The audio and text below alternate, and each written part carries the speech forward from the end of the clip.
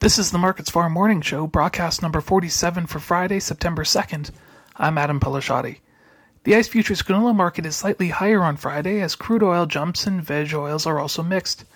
No precipitation is forecast for the prairies during the Labor Day weekend as sweltering temperatures continue for Alberta and Saskatchewan over the next few days. In Manitoba, temperatures will come down into the mid-20 degrees Celsius. Crude oil prices are rebounding after consecutive declines during the week prior to an OPEC meeting on supply, in which Saudi Arabia could push for production cuts. Chicago soy oil and European rapeseed are both higher, while Malaysian palm oil is lower. After a 22-month low close on Thursday, the Canadian dollar is gaining close to 1/4 of a U.S. cent.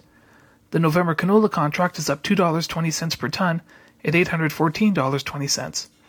In the U.S., prices for corn, wheat, and soybeans are all moving in positive directions as futures recover from yesterday's equity and energy sell-offs.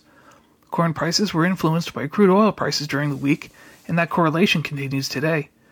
Corn is also receiving support from hot and dry weather in the forecast for parts of the U.S. Corn Belt as well as worldwide crop loss. The December corn contract is up 9 U.S. cents per bushel at $6.67. U.S. wheat contracts are having its strongest session this week, with prices moving upwards in the double digits. While the U.S. greenback is coming off a 20-year high reached yesterday, prices haven't yet recovered from Thursday's losses. The situation with Ukrainian grain shipments remains a wild card, which could affect prices either way. The December Chicago wheat contract is up 23 U.S. cents per bushel at $8.17. The December Kansas City hard red wheat contract is up 22 U.S. cents at $8.90. The December Minneapolis spring wheat contract is up 20 U.S. cents at $9.06. Increases in Chicago soy oil and soy meal prices have helped support soybean prices.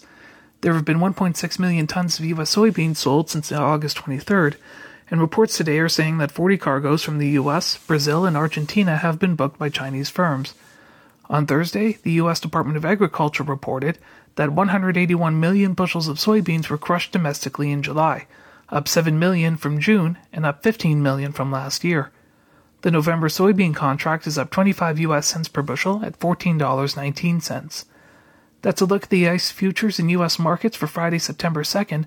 Just a reminder that there will be no show on Monday due to Labor Day. In Winnipeg for Markets Farm, I'm Adam Pelashati.